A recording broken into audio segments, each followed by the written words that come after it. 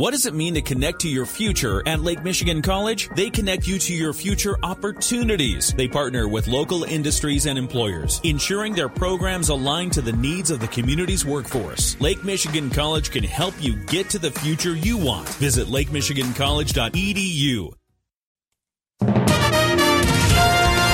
WSJM News Now. This is the 5 o'clock news block on News Talk Sports 94.9 WSJM. Brought to you by Special Light in Decatur and Benton Harbor. There's a good chance you've walked through a Special Light door when you go to a local restaurant, school, store, or plant. In the newsroom, I'm Andrew Green.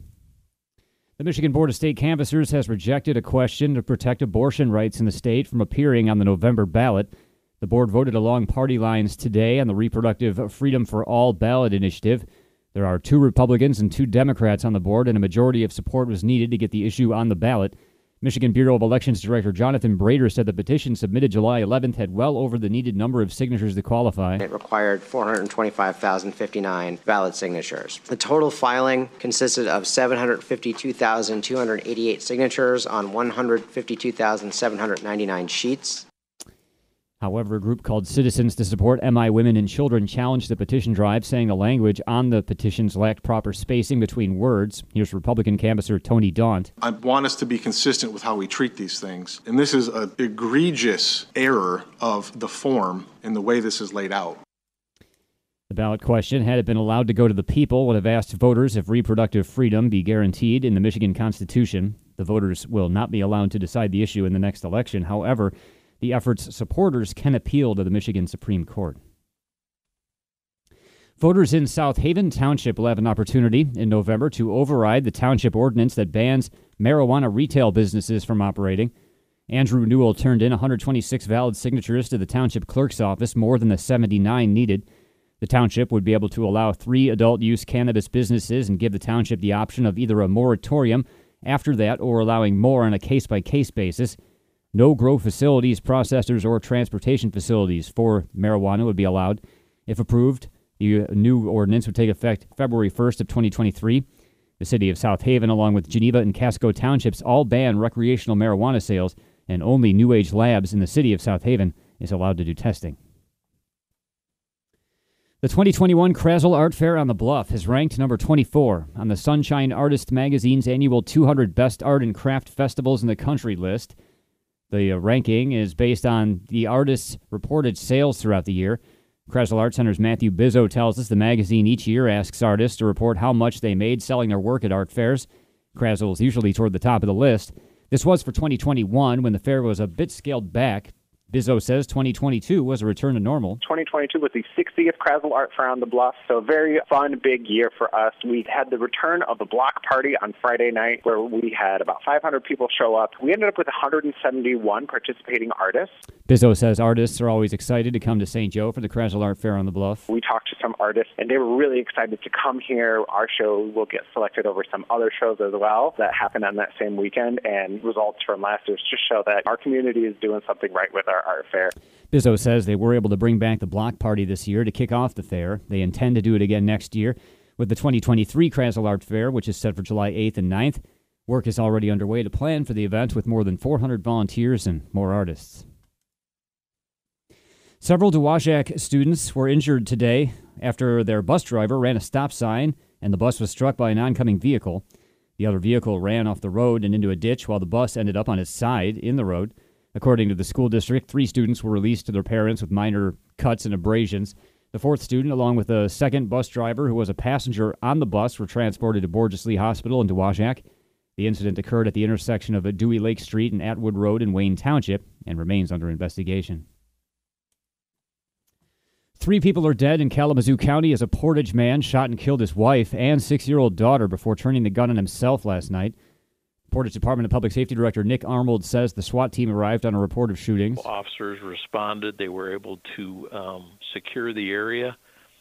There were 3 other minors in that apartment who were able to get out of the apartment during the time of the shooting.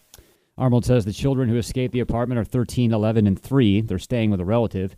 He says they don't know the motive for the shootings by 39-year-old Henry Bates, his 31-year-old wife Brianna, and their 6-year-old daughter Zenzia. The Southwest Michigan real estate market is adjusting as prices and the decrease of available houses slows down.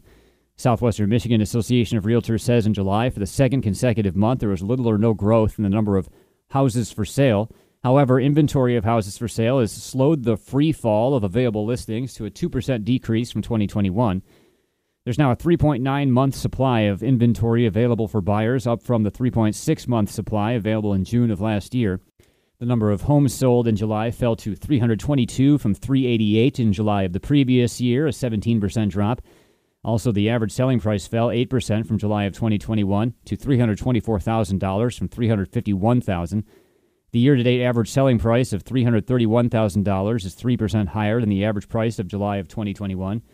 For July, foreclosed homes were 1% of the homes sold in the region, the same as in June, May, and April.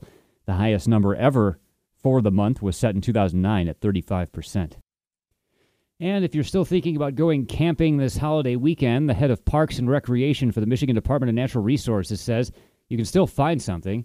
Director of Recreation Ron Olson says some campgrounds, though, are pretty full and always popular. Ludington and Grand Haven and Holland, those are very heavily used places and have been booked for a long time. But we have many other parks that will be filled up. Higgins Lakes, North Higgins, South Higgins, and many of the others, even many of the UP parks. Olson says if you can't find a spot on a campground, you'll still be able to camp in state parks after the holiday weekend and enjoy the fall color. WSJM News Now continues with your Bloomberg report.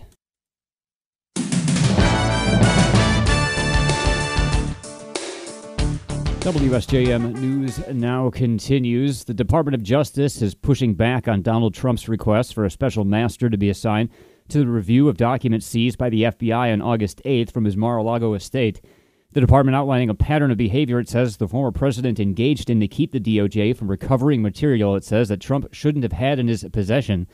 ABC's Aaron Katersky tells us what kind of evidence the department has to support its claims. They don't lay it out in total, but we know they've interviewed witnesses, and we know they've reviewed security camera footage that they subpoenaed from the former president's estate, and they determined that some of the classified material that the Trump legal team had said was stored in a secure room under lock and key, that the former president had even ordered a second lock be installed. Well, they found some of that material outside that storage room. Trump's legal team has until 8 p.m. tonight to respond to the filing. A judge has rejected a plea agreement that would have meant no prison time for the operator of a limousine company involved in a crash that killed 20 people in upstate New York. Today's turnaround drew applause and tears from the victims' relatives and plunged limo company boss Nassim Hussain into legal uncertainty. Judge Peter Lynch called the agreement fundamentally flawed. Prosecutors and lawyers for Hussain had reached a deal about a year ago that would have spared him prison time, angering the families of the people killed in 2018 when a brake failure sent a stretch limo full of birthday revelers hurling down a hill. Hussain's lawyers withdrew the guilty plea. The White House is partnering with job posting websites to help with the nationwide teacher shortage. First Lady Dr. Jill Biden, a current college professor and the Secretary of Education and Labor, held an event at the White House today to unveil a series of initiatives to get teachers into the classroom. ABC's Jay O'Brien has more from Washington. Companies ZipRecruiter, Indeed, and the college student hiring website Handshake announced Wednesday they're partnering with the White House, creating ways to help applicants find jobs in the classroom. In a meeting with education leaders, First Lady Dr. Jill Biden saying the ongoing teacher shortage has been building for years. If we want educators to be able to do what they do best, we have to give them the pay and the support that they need. In a letter, the Department of Education and the Department of Labor calling on states to pay teachers more. Jay O'Brien, ABC News. A 19-year-old man has been charged with first-degree murder in a series of apparently random shootings over roughly 2 hours last weekend in Detroit that left 3 people dead and a 4th wounded. Dante Ramon Smith was arraigned Wednesday in 36th District Court and ordered held without bond. Police spent 12 hours searching for the man and peacefully arrested him Sunday at his home following a tip from someone close to him. Police said a gun was found that matched shell casings at the shooting scenes. Detroit Police Chief James White said the man may have a mental illness and, quote, terrorized our community. The FDA today authorized updated COVID boosters. More from ABC's Derek Dennis. New and improved COVID booster shots a step closer to going into arms. The FDA approving the shots, which are designed to target the original coronavirus plus the highly contagious BA4 and BA5 variants. FDA Commissioner Dr. Robert Califf saying the Moderna bivalent booster will be available to those 18 and over, while the Pfizer bivalents will be for those 12 and over. Individuals in these age groups are eligible if it's been at least 2 months since they've completed primary vaccination or have received the most recent booster dose. The CDC now has to approve the shots, likely rolling out after Labor Day. Derek Dennis, ABC News. The Kremlin treaded carefully Wednesday, reacting to Mikhail Gorbachev's death, praising his prominent role in reshaping 20th century history, but noting his romantic view of the West. The ambivalence was reflected in the uncertainty about funeral arrangements. An iconic central venue chosen for Saturday's farewell ceremony has been used for state funerals since Soviet times. But the Russian media reported Gorbachev will not be given a state funeral. The hesitant stance was mirrored by state television broadcasts that paid tribute to Gorbachev as a history figure, but described his reforms as poorly planned and held him responsible for failing to safeguard the country's interests with the West. As the western United States deals with extreme heat above 110 degrees in many areas, some lawmakers are pushing for a federal law protecting workers from extreme heat. While on the job, BBC's Alex Stone has more from L.A. When it's this hot outside, there's no escaping the heat for delivery drivers, farm workers, construction, and factory employees. Several lawmakers say they want federal worker protections against extreme heat. Earlier this summer, a 24-year-old UPS driver died in Pasadena after delivering packages in extreme temperatures. Senator Alex Padilla. Our country has never passed a federal heat standard to protect our workers. Warehouse employees in Southern California recently staged a walkout over hot working conditions. Alex Stone, ABC News, Los Angeles. Indiana abortion clinic operators have filed a lawsuit seeking to block the state's ban on abortions that's set to take effect September 15th. The lawsuit filed Tuesday in Monroe County Court claims the ban, which includes limited exceptions, would violate the Indiana Constitution by infringing on the right to privacy and the guarantee of equal privileges. Indiana's Republican-dominated legislature approved the tighter abortion restrictions August 5th, making it the first state to do so since the U.S. Supreme Court eliminated federal abortion protections for abortions by overturning Roe v. Wade in June. The Indiana law allows abortions in cases of rape and incest and to protect the life and physical health of the mother.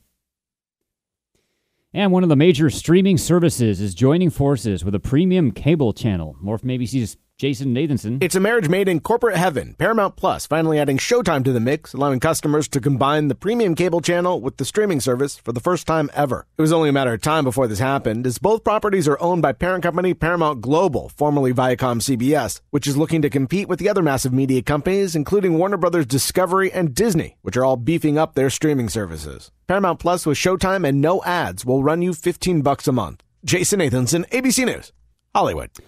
WSJM News now continues with your weather forecast.